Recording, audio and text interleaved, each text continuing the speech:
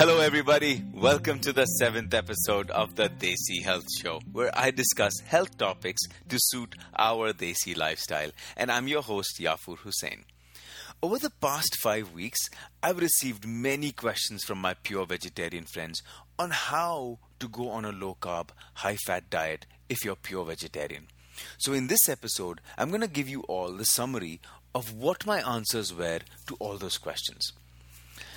I request my vegetarian friends to look at your diets and ask yourselves, are you vegetarian or grainarian? How much of your food is vegetables versus grains like wheat, rice, jawar, ragi and barley?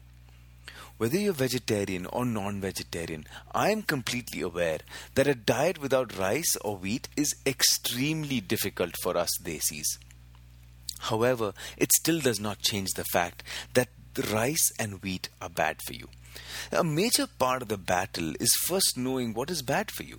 When it comes to grains like rice, wheat, oats, barley and ragi, the problem is that we've been told that these are good for us.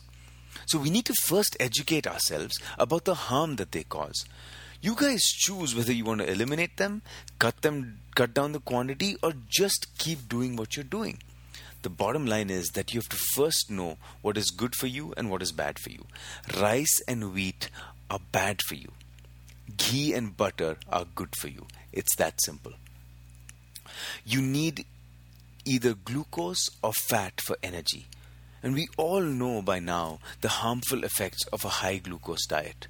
So the only healthy and sustainable energy source are good healthy fats. From my previous episodes, the one thing we should all be clear by now is that what does a healthy diet consist of? Repeating it here, a healthy diet is one that has 60 to 70% fat, 20 to 30% protein, and 10% carbohydrates. These proportions are true if you are vegetarian or non-vegetarian. The only difference being that the source of protein and fat will be plant-based for those who are vegetarian, and that's the only difference. The fat you eat gives you the energy that your body needs. The protein builds muscle, and the carbs from the veggies give you essential fiber. That is why diets low in fat and high in fiber are not sustainable, because you're always tired. We're told that we're gaining weight because we're eating too much and exercising too little. Exercise has many, many benefits, but one thing it will not do is make you lose weight. You can only lose weight by understanding what types of food cause weight gain and completely eliminating them. So my dear vegetarian friends, your 70% fat should come from ghee, butter, paneer or cottage cheese, coconut oil, olive oil, flax seeds and avocados, and all types of fatty nuts like Brazil nuts, macadamia nuts, walnuts and peanuts. Your 20% protein should come from all types of beans and dals or grams like black beans, kidney beans, lentil or tur dal, chickpeas or chana, pinto beans. I also recommend sprouting all your beans. Sprouting really enhances the protein levels, minerals and vitamins. These are a really good source of protein. In fact, one of my closest friends who's vegetarian has been on a low-carb diet for over 2 years now. He eats a large bowl of chana or any kind of dal for each meal just by itself, along with soup and vegetables. Other sources of protein are quinoa and pumpkin seeds. You can try that as well. The 10% carbohydrates need to come from a lot of green vegetables like beans, spinach, asparagus, artichoke, cauliflower and cabbage, tomatoes, onions, carrots and broccoli. Pretty much all vegetables are okay except potatoes. There's a lot of fiber in veggies, and the carbs from veggies are extremely beneficial for your overall health. Again, remember, we need to be vegetarian, not grainarian.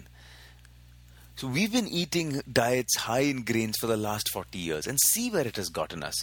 Diabetes has reached alarming levels. If we had the same amount of lung cancer patients as we have diabetics, cigarettes would have been banned by all countries. Did you know that after it was proven that cigarette smoking caused lung cancer and all other diseases, it still took governments 50 years to put warning labels on cigarette packets? I just hope it does not take us 50 years to realize the harmful effects of diets that constantly keep our insulin levels high. Can we follow this 100% of the time? I know it's hard, and moreover, we're addicted to high sugar in the rice and wheat. So let's resolve to work towards the goal one step at a time. The journey of 1,000 miles starts with one step. If we want to change, we have to take the first step towards change. Einstein said the definition of insanity is to do the same thing over and over again and expect different results. John Lee Dumas is a person I admire and listen to his podcast pretty much every day, Entrepreneur on Fire. One of the lines he quotes all the time is, "Success is the gradual realization of a worthy ideal." Not the immediate realization, but it's the gradual realization of a worthy ideal. Do you know that during a flight to the moon, the spaceship is on track only 3% of the time? Once it starts cruising towards the moon, the ship may go off course by 1 or 2 degrees, then to the right, and then the pilot has to correct and now turn a little to the left. Guess what? That pushes the rocket 1 or 2 degrees off to the left from the path. Then she has to move it back to the right, and so she moves it back to the right, and then the rocket ship overshoots by another 1 or 2 degrees to the right. So this cycle continues all the way until they get to the moon. The key point is that they still get to the moon. And they were on track only 3% of the time. Isn't that amazing? That's a lesson for us to learn. We need to know where we are headed. We're going to go off track once in a while. That does not mean that we give up.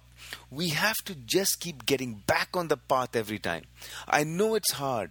Trust me, I too cannot resist a good aloo paratha every now and then. But I just have to get back to my path immediately after that. I want to leave you guys with a quote from Confucius, the Chinese philosopher. The greatness of a person does not lie in not falling down. It lies in getting up each time we fall. So that's it for today. I want to remind you all that we're on iTunes, so subscribe to the podcast, rate and review it. Also go to the website www.thedesihealthshow.com and subscribe by entering your email address so you can get updates when we release the new podcast. Thank you again for listening, and if you find this interesting, then I ask that you spread the word. Discuss this with your family, your friends, and most importantly, your doctor. The least it will do is to get them all thinking. If you have any questions, email me at yafoor@thedesihealthshow.com. I would love to answer them. So until next episode, take care and bye-bye.